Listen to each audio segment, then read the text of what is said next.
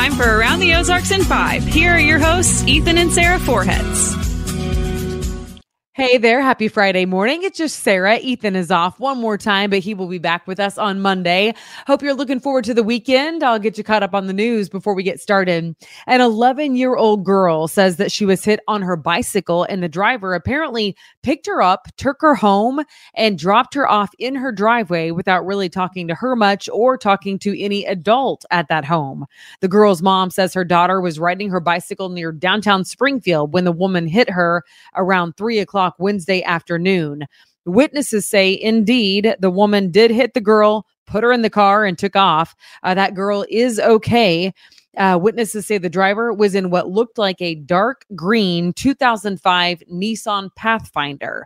If you have any information on the case, you're asked to call Springfield Police. Well, the Missouri College of Cosmetology has closed down for good. Owners say it's just an oversaturation of the market. Too many schools just like it and not enough students to fill them all. After 40 plus years, that school has officially folded. The owner says for those who've already paid for credit hours, they will be refunded. A nice restaurant in Ozark is closing its doors. The Finley says it will close down at the end of the month. It opened in an old church right off the Ozark Square 4.5 years ago.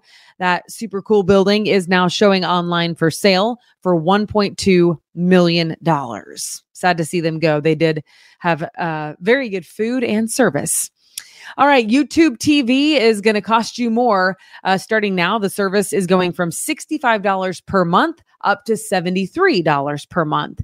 YouTube TV says the price hike is because they are having to pay more to get that content.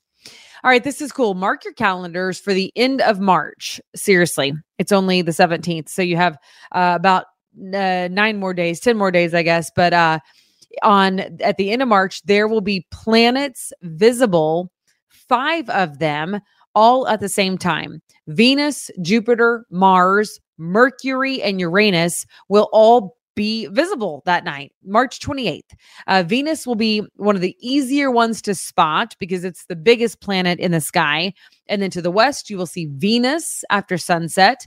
And you can also see the other 3 in the southwest sky. That is going to be quite a sight. Again, mark your calendar for March 28th to be able to see those 5 planets. Same night, same time. All right.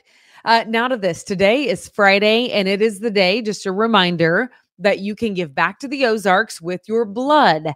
We told you about this earlier this week. It's the annual Aaron Pearson Blood Drive, and it'll be held at the Springfield Donor Center, which is on South Campbell and Plainview.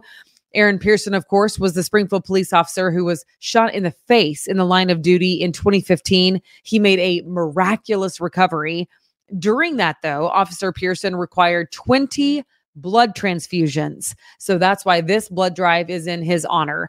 Donors will receive a special Boots and Badges t-shirt that shows support for law enforcement, plus a quarter-zip long-sleeve pullover and a $10 Fandango movie voucher. So if you go to the donor center today and donate, you will get quite a bit of swag. So head out there and give the gift of life through giving blood.